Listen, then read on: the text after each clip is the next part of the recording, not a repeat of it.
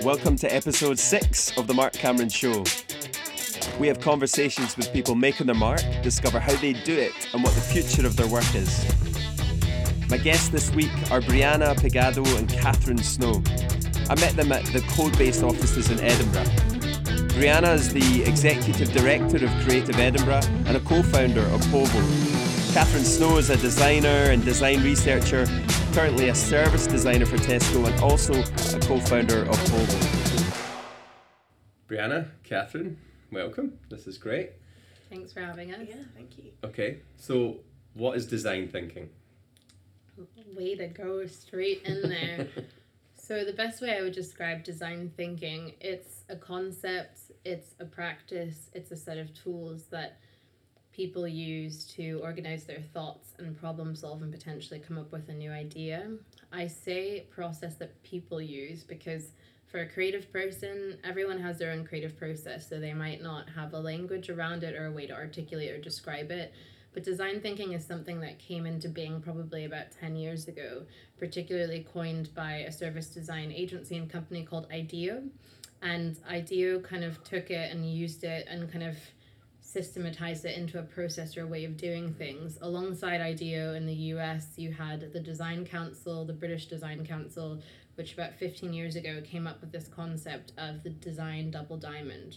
And this is literally two diamonds that are aligned next to each other, and it explains or tries to articulate a 4-part process that is design thinking. So you start by defining the problem, you explore it. I can't remember, there are 4 steps that all start with a D. So the reason why I say it like this, and I'm trying to give you a bit of a background, particularly when you look at a product like an Apple product, Steve Jobs would talk about designing for humans or human-centered design. This whole idea of designing something so that it's makes sense to a human being, that it's intuitive, but also that was a process that Apple would go through. So I'd say the fundamental principles of design thinking are, first off, you might have a problem you're trying to solve. Let's say you want to design a chair. Someone comes to you like a client and says, I need a chair. Instead of going, great, we'll make you a chair, you're going to take a step back and go, do you need something to sit on? Do you need something that aesthetically looks nice? Do you need something that holds you up or holds an object up? And you start unpacking and defining what the actual problem is, and then go through a process that allows you to come up with a design, and you can prototype it so it can be changed, it can be adapted. You go through the process over and over again until you arrive kind of at something that's actually needed rather than assumed to be needed. And without going too much further, because I don't want to take up too much time with this, design thinking is something that I think has really been adapted. You could even say taken on as a solution to the world's problems, and has really been, I'd say, in some ways co-opted by the private sector, maybe as a process, a creative process to come up with the most innovative products and services. Whereas an artist or a creative person probably doesn't even know what design thinking is, and they would just say it's their creative process. So that's why I say design thinking is a process that people use rather than a creative process that a creative person uses, because it helps us unlock our creativity, and there's certain elements to it, exercises you use, ways of thinking, structures to meetings, and how you adapt things to get to not good but many options. And the idea is that you don't close down your thinking at the start. You kind of brainstorm, which is quite an old school term, many different ideas. Nothing is kind of wrong or impossible. You're almost using kind of principles of divergent thinking, so really expanding out and thinking about the possibilities, and then you start to look at maybe what some of the parameters might be that need to be narrowed down. Like back to that chair example, yes, you might have agreed that you need a chair to sit on, not a chair to hold something else up or because it looks nice. Nice. So yeah, it's a term I came across when I took a little trip over to Stanford in February, and was just really curious about what goes on over there and what was informing the students' thinking in that time, and probably therefore quite a lot of innovative companies and things. So I noticed in the bookshop they just had this entire section called design thinking, and was curious as to how it impacts people, or how has it impacted organizations that we're part of or that we experience. I think Stanford as well is kind of one of the founding forebearers of design thinking. As soon as you said Stanford, I kind of smirked and smiled because the Stanford D School or Design School really coined this and kind of, I think, brought it to prominence as well. So I mentioned IDEO, I mentioned the British Design Council, but the D School at Stanford has been a real kind of proponent and expander of it. I think anyone interested, I would recommend reading Change by Design, which is written by Tim Brown, and he was sort of one of the people to formalise design thinking at IDEO. And yeah, why it's been so popular and how it's sort of achieved what it has been this balance between divergent and convergent thinking. That's why it's been visualised as a double diamond. And I think in that book it's sort of apparent how, for him at least, it was a way of getting a playfulness into the process and almost legitimising that playfulness. And that's something that we can forget to experiment or have the kind of the resources or give the time to experimentation. And that's, I think, something design thinking does really, really well, and why it's led to great results and be adopted so widely is because it allows for experimentation and makes you give those resources to that. Yeah. So I think I first experienced yourselves, and you were launching a Povo at the time, which we can go on to talk about, but we sat down in a room around a desk and you got us writing out about 100 post-its, and I remember thinking I just had fun for 2 or 3 hours as you came in and myself and one of my colleagues were thinking around a creative project, a music project, and it was like you just sat down and said, let's have fun, let's just throw ideas around for ages. And at the end of it felt like we'd got clearer on what we were excited about, that we'd had a good time, and even 2 years on, I was reflecting today, I still have 2 years? I think so. Oh, I think so. Maybe a year and a half. No, you're right. Yeah. I just am shocked by that. Almost 2 years on. Yeah. I reflect, there was an experience I had, which was, I've got a creative idea, don't really know how to get it out in the world, but then a bunch of people came and we played around with thoughts and we faced some of the fears that we could have, and there was something pretty special about it for me. So I really appreciated that, and I can think, even now, looking at the same project, the clarity or the desire to get it over the line probably came from some of those conversations like that day. So how does playing around with people's ideas like that make such an impact on them? I think thanks for sharing that, because we haven't actually asked you how the project has moved on, and I'm really happy to hear that was, I don't want to say pivotal, but such a important experience that helped you ground your thoughts. And I think back to that question you've just asked, I always think of Simon Sinek and his TED Talk on Start With Why, even though that's not what it was named. And I think the reason why it's so effective and so important is because it does create a framework that allows you to drive and move forward with your purpose.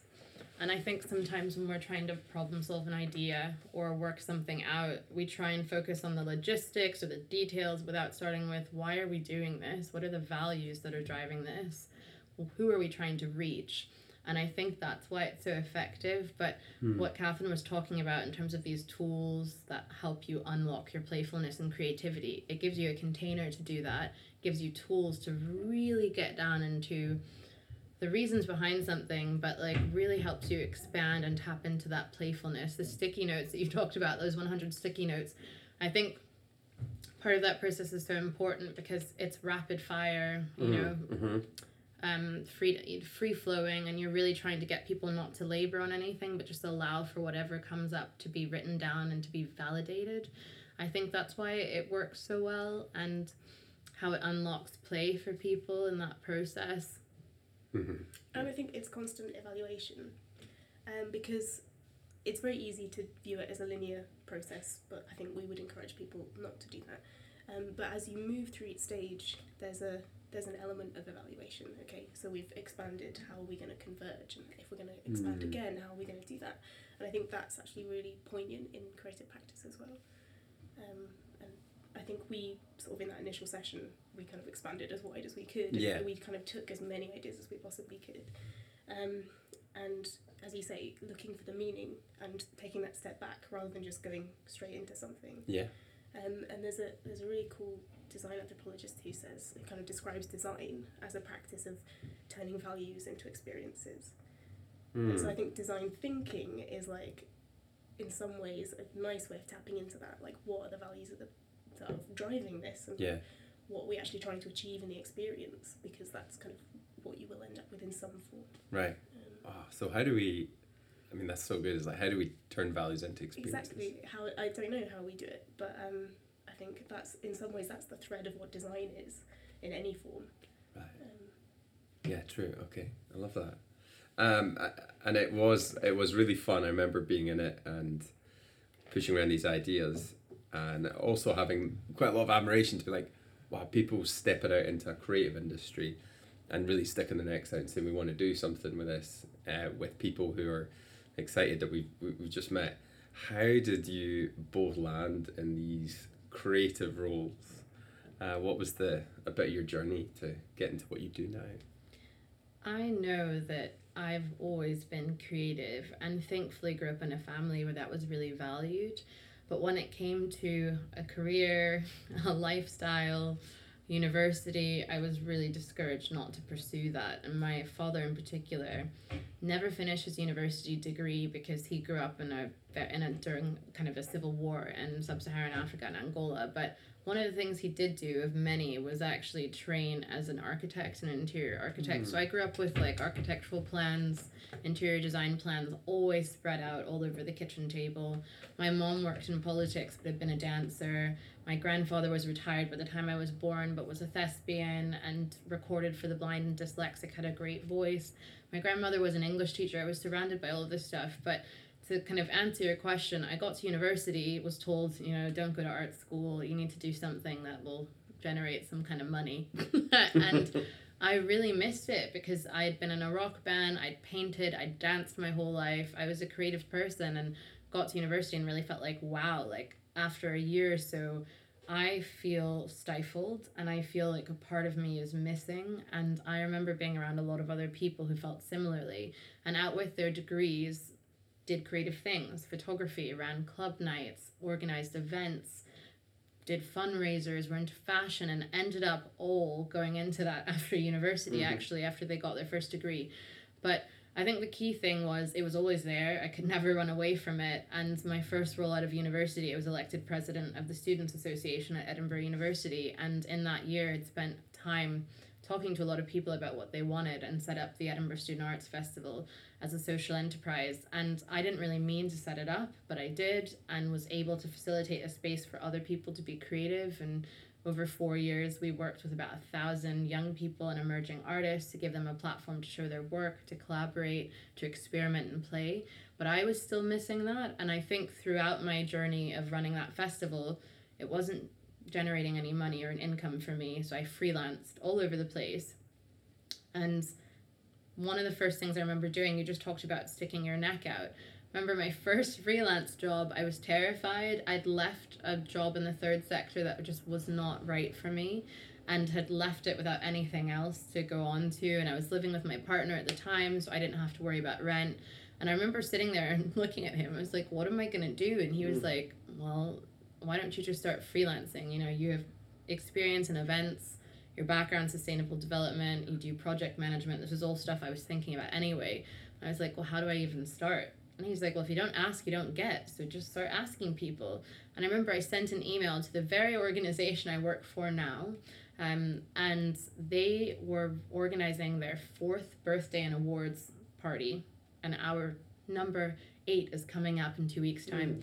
And I knew that the organization was run by 2 people. One person had just left, and he was the event coordinator. And I emailed the director at the time, and I said, look, if you need any help, I can help you out for the next month. And she was like, oh yeah, that'd be great. What's your freelance rate? And that's where the next dilemma came up. I was like, I don't know what my rate is. How do you find out? And I started emailing people. But it just was a series of events that I didn't plan. I kind of always had to find my way. I think when you're a freelancer, you really have to be bold and take risks and hold your nerve, because part of the issue and part of the stress, or part of what goes with being a freelancer, is you manage your own time, you set your own rates, but you have to go through lots of periods of uncertainty. And I do know and remember that I've never gone more than a month or maybe 6 weeks without work. But being in a position where you're constantly thinking about what's coming next, having to hold out, having not to take something else in the meantime because you're worried, having faith and trust that something will come up. A lot of freelancing in Edinburgh in particular, and in Scotland in the arts, is word of mouth, is people referring you on. I've applied for open calls for work and not gotten them. All of my work has come from people I know and conversations I've had. So that's been part of my journey, and at some other point I could talk about the things that I've actually done in that freelancing world. But it all happened because I left another role. I was running this festival, I needed an income, and I really didn't want to work for one person 9 to 5. I had too many interests. I almost saw that part of my life as an apprenticeship. I wanted to be an apprentice in so many different parts of the arts and creative industry so I could understand it. So I went from theatre to design to visual art to sustainable kind of consulting agencies, because I didn't want to be working just in one little bit of the sector. I needed to understand it. And I think that comes on to Povo in terms of our way of thinking. And I'm quite a systems, strategic, big picture thinker. Yeah. And to understand the details of things, I need to understand and map out how it all interconnects. Oh, brilliant. I was kind of similar in some ways. I guess I came from an incredibly creative family, and we were always making things or making music, and as a sort of collective group of 4, or as me and my sister, or me alone.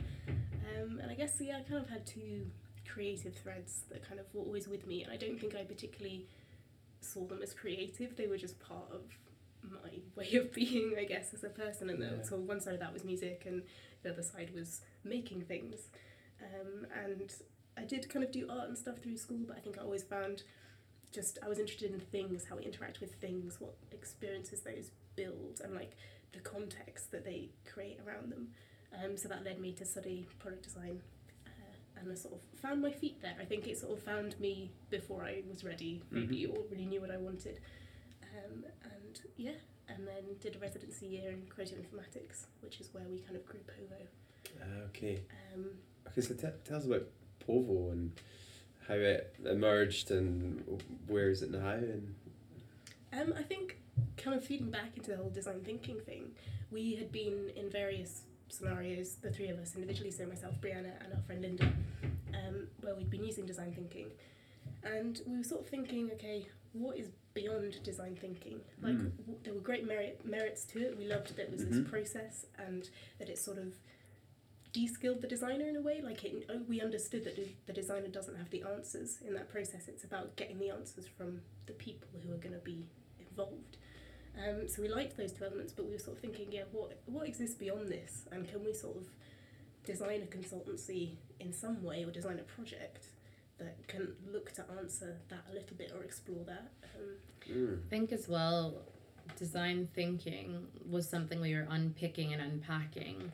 And back to what Katherine was saying about de-skilling the designer, I was coming at it from a background of social science, activism, and sustainable development. And I felt with our coming together, there were 2 product designers that came from a very design-based practice, and I was bringing something else into it. And I learned so much from working with them, because product design isn't new, but it's not something that many people know about. Okay. Even service design is new. I think service design has grown as its own discipline, and we can talk about that a little bit, but has been bolstered by design thinking.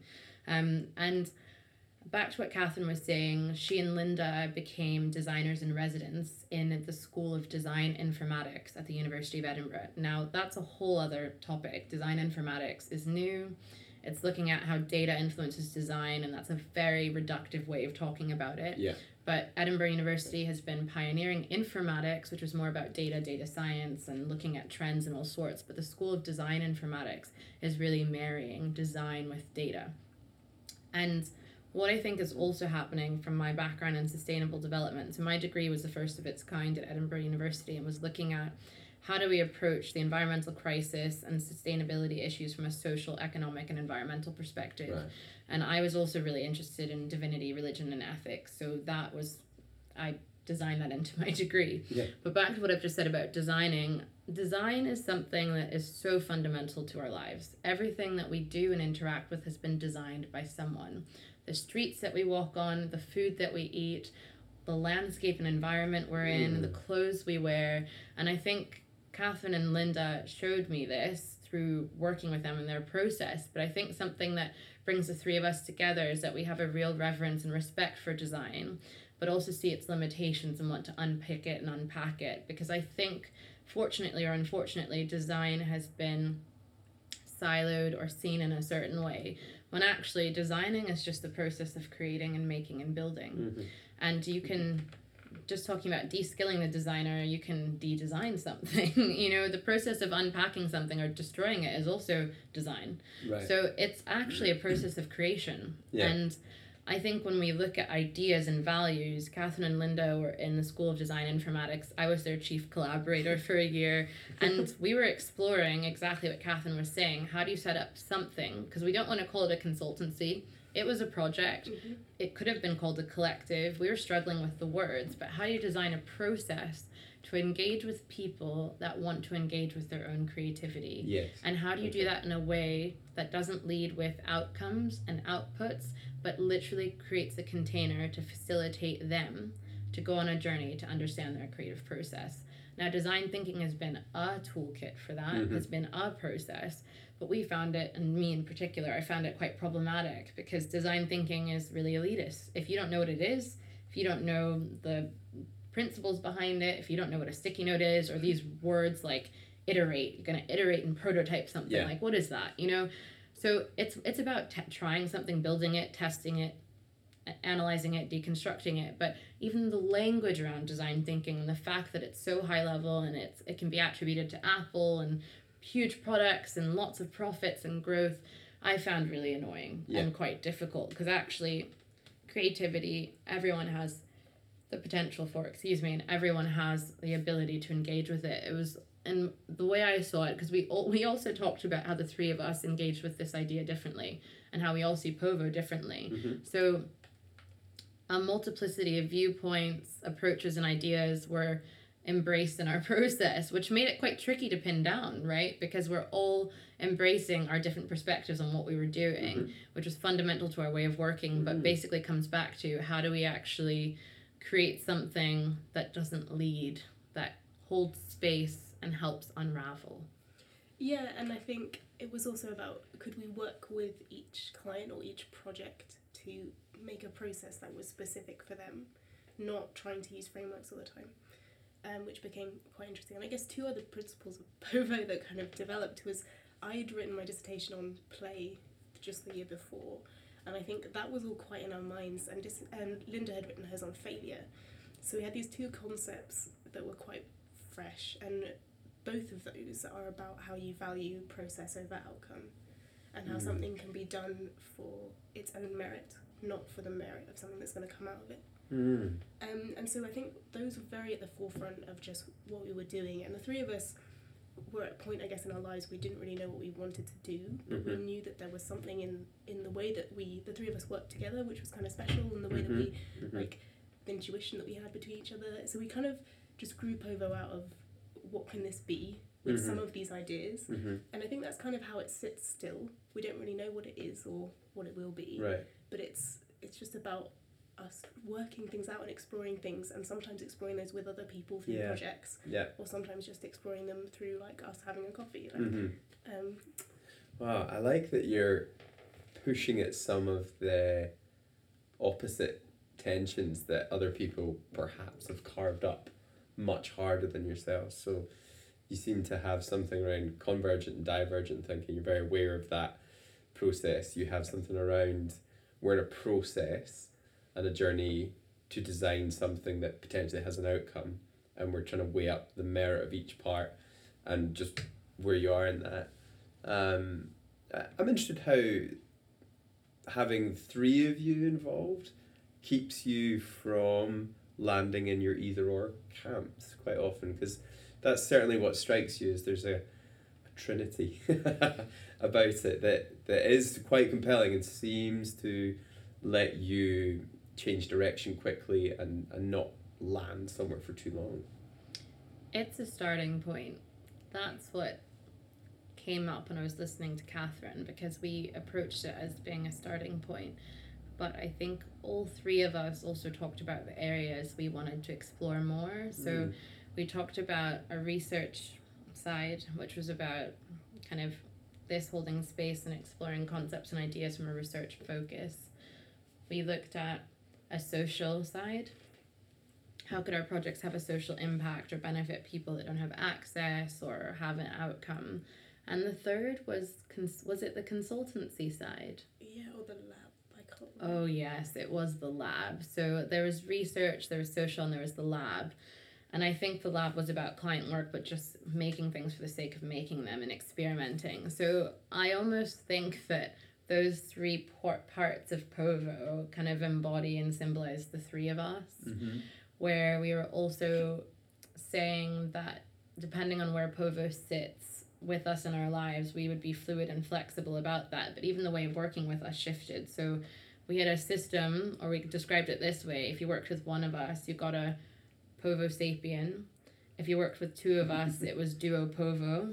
And if you worked with three of us, it was octo Povo. So if you worked with one of us, you'd get the brains of the other two. There was always this distilling and sense of you'd still get the brain power of the three of us, but you had one of us or two of us or all three focusing in on what your process was. Right. That's brilliant. Yeah, I think it was just also fun. Yeah. Mm-hmm. We knew, because we'd worked on little projects together through a collective that I run and Edinburgh Student Art Festival when you were running it, and we always seemed to have fun. And I think because we had separate kind of freelance careers at that point, there were some projects that each of us had been offered that were sort of bigger than just ourselves. So it was all just like all of these kind of things colliding that at that point that just kind of we thought, okay, maybe let's do something that's collaborative and just see what happens. And I think it will always be there somehow. Yeah. And so many people love the idea of a more creative career, or they love the idea of turning their passion into a profession. But I'm interested, like, what are you really getting out of it? If we're to say, like, why do you do what you do? Why have you gone down this route? And what purpose does it really fulfill for you? For me, and this sounds huge, but I do give it this much weight, I see the creative sector and the creative industries as the future and the way I'd like to work. And I see it as a symbol of progress or regression, depends on how you view the world. Yeah, nice. In terms of humans and how we relate to one another, because the biggest thing I've noticed within the creative sector, particularly here in Scotland, because it is very place-based, is this idea of collaboration over competition. I don't find down south it's the same, and I find up here or in other environments that if you're working in the creative sector and creative industries, not only are you working with people you care about, taking risks, experimenting, but you're all sharing ideas and resources, and there isn't a sense of competition, even if you're in a company or a business that's making a profit. And back to my sustainable development background, I do see flexible working, managing your own time, working not within a 9 to 5. If you're a freelancer, you can work at night, you can work in the morning, it doesn't matter. It depends on when you're most productive. But what I get out of it is really seeing materialize the type of world I'd like to live in, which is collaborative, sharing resources, creative, open-minded, sharing, and also innovative, because people are really creating things out of nothing, out of limited resources, sharing knowledge, and coming from the third sector, and particularly social enterprise in Scotland, because that's how the Edinburgh Student Arts Festival was set up. We are really world leading in social enterprise, alternative business models that are driven by people and the environment and social issues over profit. And I'm so grateful that not only have I been able to witness it, I've been able to be part of what I see as, some people could call it the second enlightenment in Scotland. Like, we really are driving the way when it comes to future business models that have a better impact, softer footprint on the planet. Right. It's pretty quite big. I think mine is maybe a little bit simpler but equally strange, I guess. I'm just fascinated by how we experience things, I guess, is what it comes down to. And I think that led me to making experiences and forming experiences, and then now into more of like questioning those experiences, how we discuss those experiences, develop them, improve them. And I think that's led me down kind of researchy paths as well, down the kind of anthropology route and culture and temporality and all these kind of things. I think that's the centre point. Wow. So yeah, one of the things that you've been pushing into has been perception and how we understand, like you say, how we experience things.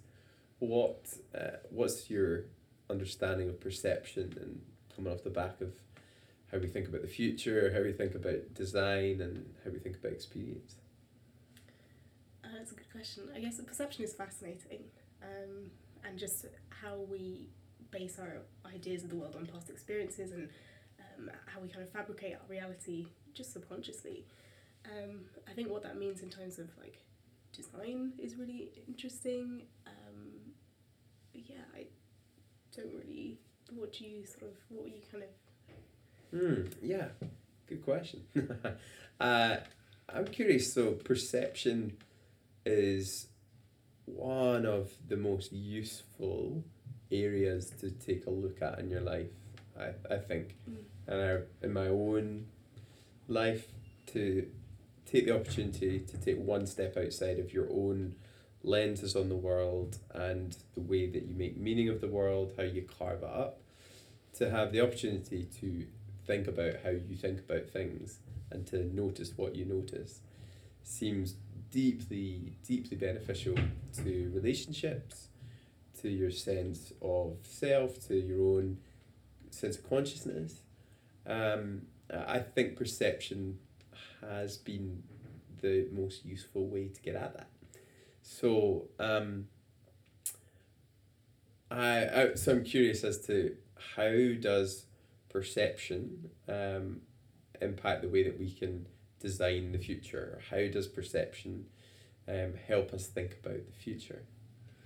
I think it's a really important tool because we can play with it.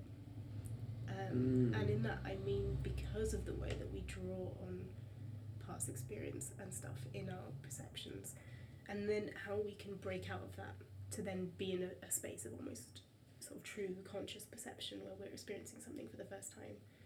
And I guess what I mean by that is like how we relate to what is yet to kind of exist in the future, whatever that means.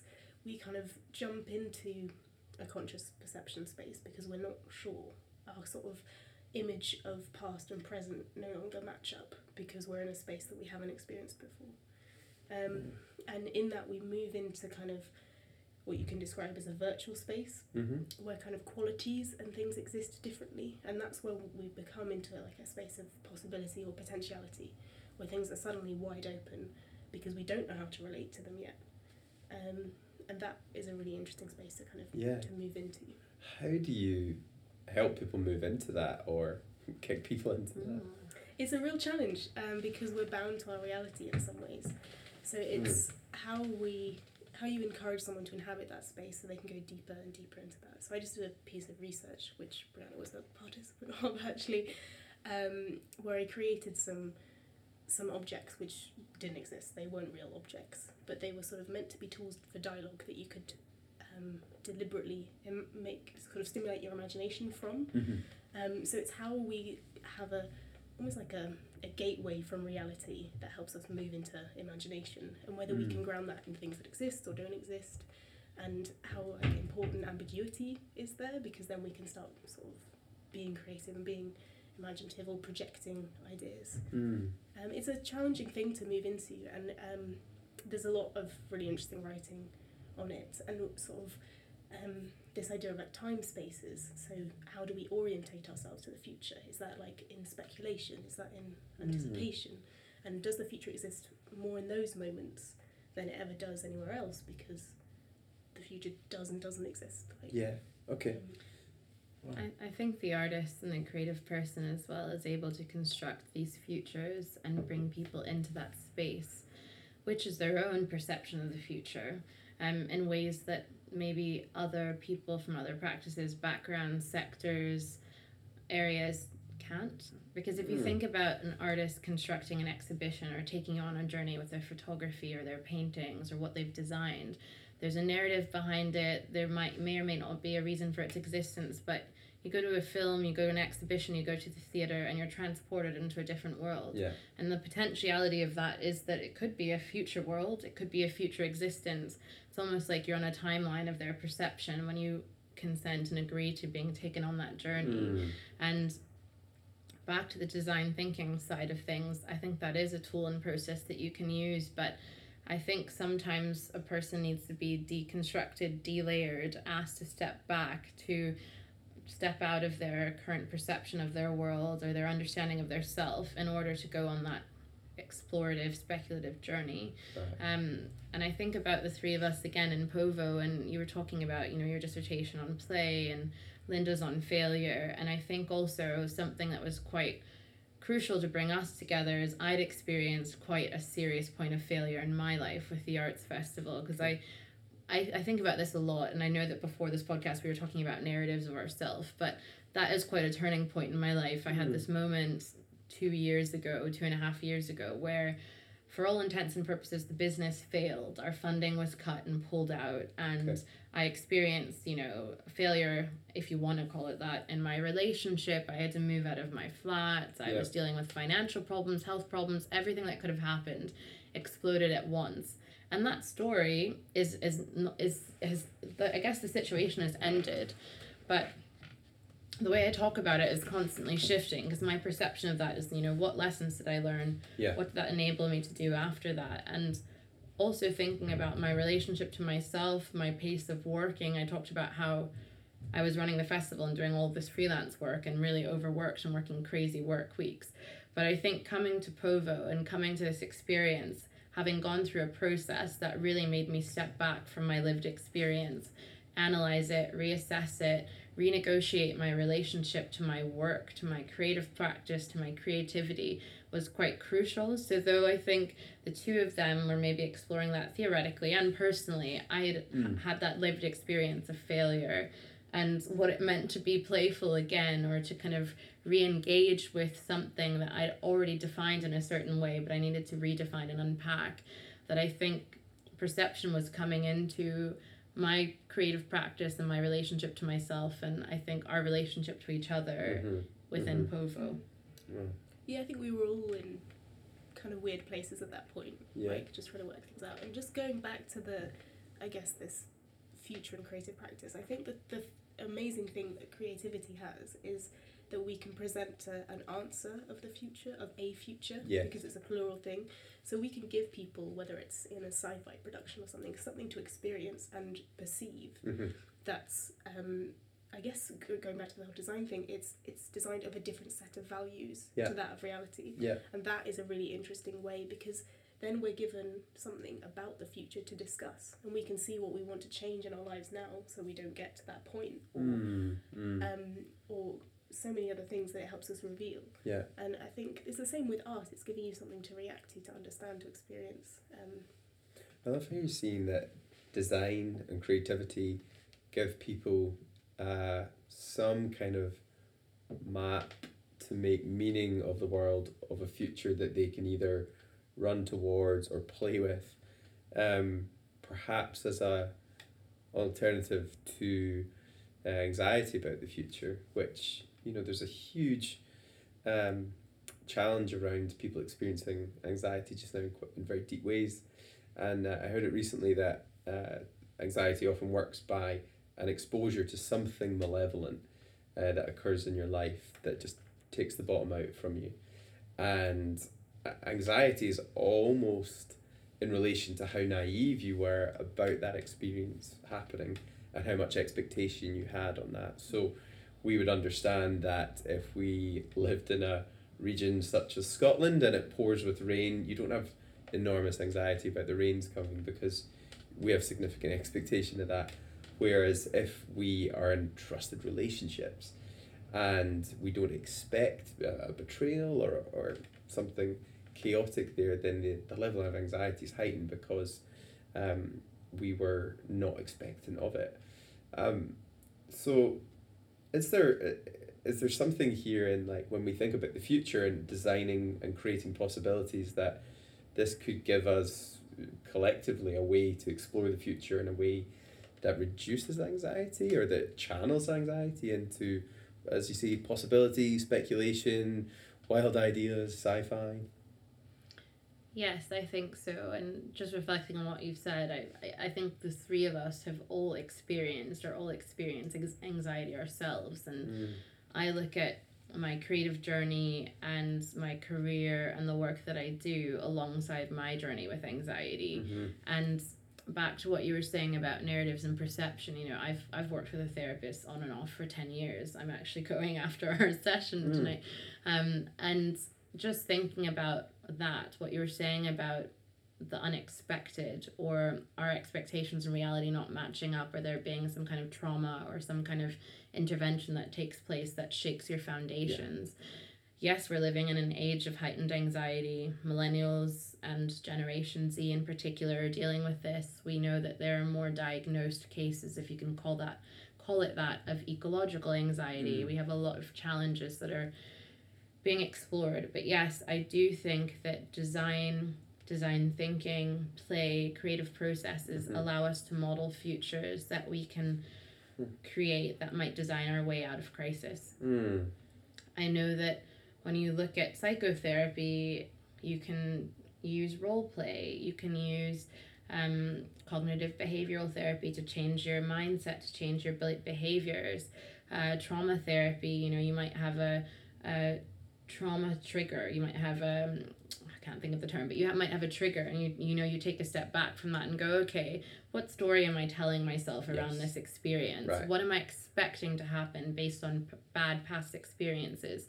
Is this the reality right now, or is this something that a programmed response, a response that I'm having that is actually not equating to reality? So yes, I do think we can utilize design, we can utilize playful spaces, safe containers with the right tools to allow people to envision futures that can be whatever you want them to be. And I think it's a really important and positive tool. That said, I think that safe space and creating that space that allows people to explore that without judgment or with judgment, but creating a space to have that conversation where a person doesn't feel judged, but an idea might be interrogated, is really fundamental and really important. Yeah, I think it's about how we think of this idea of future. And because the future is in perception, it's as much part of it as present and past. And it's not a linear thing, it's completely in flux and it's messy. And I think we've got to kind of grab hold of this idea of future just as a concept, and let's play with it, let's interact with it, let's see what it is. And there's lots of movements at the moment about this idea of rehearsing the future. Can we actually get it right by thinking about it more consciously rather than just kind of trundling along into it? Yeah. And quite a few experiences that different coaching models, or coaching models up to VR do, is that they almost seem to transition an individual from imagination to giving them some kind of experience where it then registers in memory. So I was hearing that some of the latest VR experiences, people come out of them and they might have a dream about it, but they don't remember, I was having a VR thing. They have the memory of, I was actually in that place. Wow. And it's printing in the memory part as if they've been there and they've lived in that. Or we might help people imagine a preferred future on the basis that one person's statement was, your life works to the extent that you live for the hope of a preferred future. And if you walk people into their vision of that multiple times, the more that you're doing that, the more it's transitioning from a creative impression into memory, and it's recalled every time they go to the future. They're recalling it. And so that's really interesting. Yeah. And then people, as they start to move toward that, are moved with a lot more resource, because they're moving it from memory of lived experience. Wow. And starting that. So it's fascinating how design, creativity could channel us. I love that idea of rehearse the future, see where it goes. And when you pull that then into some of the experiences that you're standing for now and some of the ways you want to impact the world. How do you get on with that? You were talking, Briana, a bit about the challenges around I think it wasn't inclusivity, it was within the design frame and inequality in arts and creative industries. What's going on there? Yeah, it's really interesting because, of course, information is more readily available than it's ever been. We have the internet, we have small computers in our phones if we have access to smartphones. But definitely in the UK, given austerity, given budget cuts, we're dealing with increased inequality within the arts. So there was a report that came out earlier this year called Panic, It's an Arts Emergency, and it was a research study conducted by the University of Edinburgh, Create London, and another university down south that was looking at, okay, sure, we have all of this access to resource and creativity, but who is being left out of this picture from a creative careers and professional side of things? It looked particularly at people from working class backgrounds and BAME backgrounds and women. And if you look across the sector, there's a lot of research done around who's in the creative sector. Quite often, if you're in the creative sector, you know someone that was already in it. So again, there's that question of access and can you can't be what you can't see. Particularly within women, the arts is actually quite dominated by women, particularly from a museums and galleries background, visual arts.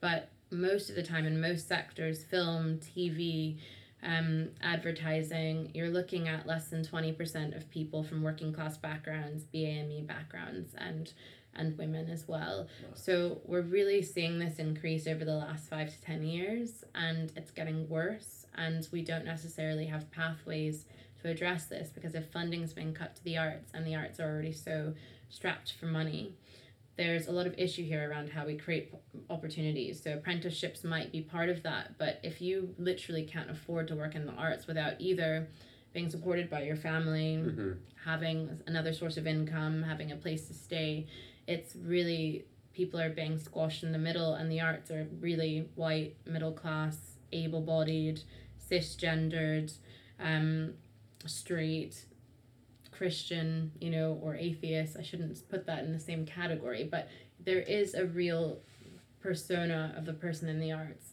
That means we're losing a diversity of opinion, of perception, and ideas. So we are actually facing a real crisis in the arts and creative industries. And what's interesting that's happening alongside that is loads of money is being invested in tech and innovation, data science, particularly in Edinburgh. But when it comes to the traditional arts, which is where a lot of creative ideas incubate and where people start off before they go into these other types of the creative industries, there's a real scarcity and lack there.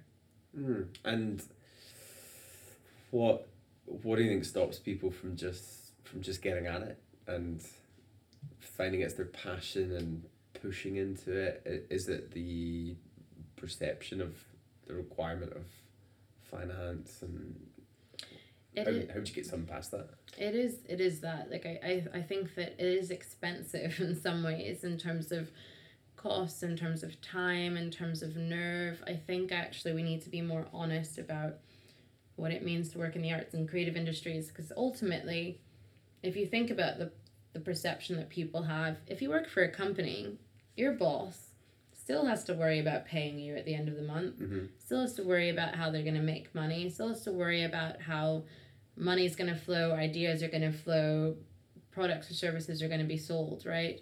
When you're a freelancer or you're out on your own, that responsibility gets shifted from your boss to you. So there's always someone that's worrying, and there's always someone that's having to make ends meet or having to make things function. Right. So I think actually when we start to think about ourselves as freelancers or people working in the arts and creative industries, it's ultimately just a shift in responsibility and a willingness to try and engage and fail. I think some people have more of a safety net and more of a cushion to be able to do that. So it is a real issue of, can you afford to be involved? That's the old thing of all the private school bands are the ones that got signed because they had someone backing them while they were running around in a tour van getting paid nothing to play up and down to 4 people in a crowd. Exactly. Right. So I think we need to look at where our money is going, where we're putting it, and because we have so many challenges in the future, I think we do need to be investing it in young people or people starting out. It has nothing to do with age, that want to do something in the creative sector, creative industries, and also how we define creativity and what is a creative job needs to be expanded. I think we're having that conversation in the UK, but I think traditionally people have ideas around what it means to be creative or in a creative job. So there's a future that you seem to be interested in creating where more people are engaging with play, more people are designing the life they want to live, that they're collaborating. What would you love to see that look like if you were to, let's not say design it or play with that? What would you love to see that look like in the next 5 or 10 years? And could you give us a bit of a picture of that? Well, I mean, we do know that we keep talking about automation and machines and robots coming into play. They're already here, we're already designing them, and what that means for jobs and growth and productivity. And I think if this might be a quite radical statement to make, but I think we do need to look at our relationship to capitalism and productivity, because even back to the question you asked earlier of why I do this, why do we do these creative things, what do we get out of it? I've really had to spend a lot of time decoupling this idea of being productive from doing things for the sake of them. So I'd like to see a future where people can do things for the sake of doing it, not because they have to generate an income or survive. And if we're looking at more automation, which means freeing up more jobs or things being streamlined or systematized, I really don't think that's a bad thing. I think, of course, we'd need to get sharing resources sorted and everyone having shelter and food and water. Once those basics are addressed, having leisure time is important. You look at some of the world's greatest thinkers and writers and poets, Lord Byron, there's so many examples that worked a 4-hour workday, and my ideal world would be where I could work 4 hours a day, 4 days a week. And have the space to fail and experiment and try and to share learning and to be in community and not be so bent up and surviving and living in such an individualistic society that I can't enjoy and be in the presence of others. And that's kind of the society I want to live in. I think we're moving towards that with having more space for collaboration, but that's the world I'd like to see, and one where the planet isn't burning up. I think I completely agree. Yeah, I think for me it's this idea of process and outcome. If we can somehow, I don't know how, but lose our grip on outcomes as much and just give people more freedom to explore and explore in a way that doesn't follow one line of inquiry, like this whole transmedial, transdisciplinary thing, whatever that's going to turn into. Just explore ideas more widely somehow. And that we're not always focusing on impact and outcomes. I know that to get funding and so much of our kind of, I guess, the ecosystem, how the arts works, has always had to have those somehow. But if there was a way that we could either kind of drop that or just loosen our grip on it a bit, I think that could be a really interesting space. Yeah. And it's like, is there a way that over the next while, if people went really hard at an outcome they wanted, which is to focus so hard on an outcome where you get to free yourself from all the outcomes, that we'd land in a sort of interesting space, or it's like go so hard at automation to the point that everybody just gets to be an artist in whatever sphere they'd like to do. Seems a bit of a wild one, but I think that's happening. I mean, even within this organisation, Creative Edinburgh, we've been spending a lot of time looking at how we spend our time, how can we free up more headspace for thought and creativity, and how do we create boundaries and barriers which enable us to support our membership or a membership organisation.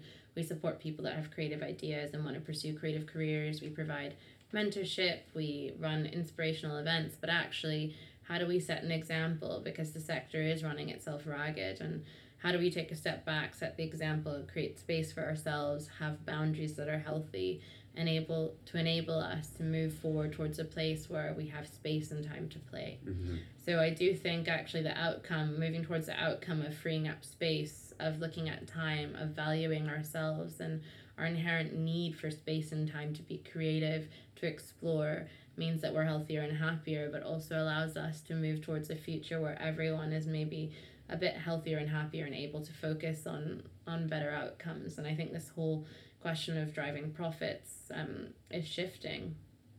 It's not really working in the way it was supposed to. Right. And I think without going towards one political ideology or another, I think back to design. There's this incredible book by Tony Fry called Design as Politics. And I haven't finished it yet. This is quite a running joke between the three of us, because every time I bring it up, I know that if I were to read it, it would blow my mind. So I'm taking my time. But Tony Fry is an Australian academic that talks about how we're currently in the age of enlightenment and resource use and depletion and this mindset of scarcity. And he talks about designing a world that would take us into the age of sustainment. And how do we design futures that allow us to live in a sustainable world? But how do we actually flip the idea of design on its head to encourage and understand design as a process of creation rather than something that just designers do? We're designing our politics, we're designing our societies, our schools, our health system, our relationship to our bodies. How do we do this in a way that means actually we can live in an era of abundance and sustainment? It means that we have to look at the problems we're facing directly in the eye. We have to accept that there are limitations and problems we need to solve. But once we do that and we look them straight in the eye and we're willing to address them, how do we create sustainability? Right. Yeah, and I guess almost bringing it full circle in that context, and if we use design in that way, design becomes about how we understand and find and form meaning. Yeah. And that maybe is the element to this crazy future that we're like thinking about. It's actually, let's take that step back and actually understand the meaning of these systems and what they're doing to us and what we're doing to them and what that's doing to other people. Right. Yeah, some monks like Richard Rohr talk about the idea of the next stage is how do we include and transcend at the same time? How do we include all of the design elements that have got us to here, but how do we get above it and transcend that? How do you get all the meaning from it and also get no meaning from it at all and start to move and include as much as we can of the different ecosystems and backgrounds of people and possibilities that we have? How do we get it all together and at the same time take a step back from it all? Because Tony Fry and others talk about the process of defuturing. How do we create a future and design a future that is something else, but is not necessarily what we currently have? So if we're to design our future based on how we currently live, that would be a future and futuring. Right. But defuturing would be exactly that, looking at what we have, deconstructing it, honouring it, but transcending it into something else. Wow. Yeah, and I guess in some ways that's beautifully possible and impossible. Because back to the perception, we're stuck in our own world and we can never get out of that. That's just how it exists. Like, there's a really lovely quote, I can't really remember it all, but about how the world kind of dies in the perceptual field of its narrator. And I think if we are to move beyond those futures, in some ways we can't, but that's the fun of it and that's what's interesting, I think. Wow. So this has been really delightful. I really appreciate conversations about the future and with people who are making a dent in something right now, and I really observe that and I appreciate that a lot. You make a dent in people's thinking, you do it with fun and grace, and like I've experienced it firsthand and I know many people have. So how can people connect with you if they're interested and see what you're doing, see what you're up to? Well, you can reach me through Creative Edinburgh, and we have Instagram, Facebook, website, but we also run events. So we've got a fortnightly creative circles, which is open to anyone. You can come and chat about creative ideas. We're also involved in the Creative Informatics Partnership, which is a program running over the next 3 years, which is exploring data-driven innovation in the creative industries. If you go to creativeinformatics.org, you can check out how to get involved with that. or you can approach us through Povo.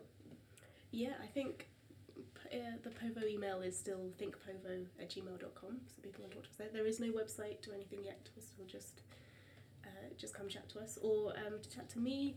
I think I'm Katherine Snow Designs on Instagram, or snowdesigns.co.uk.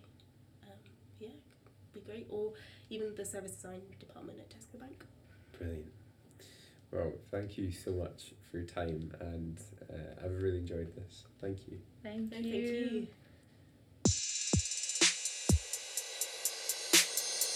Thank you so much for listening to this week's episode. I really appreciate it. It'd mean a lot if you'd be up for leaving us a review, subscribing on your podcast app, and sharing the show with other people. We want to share what we're up to, get other people hearing about these ideas. As always, the intro music was crafted by Sam Gallagher, and the imagery is from Melody Joy Cole. Thanks for joining us.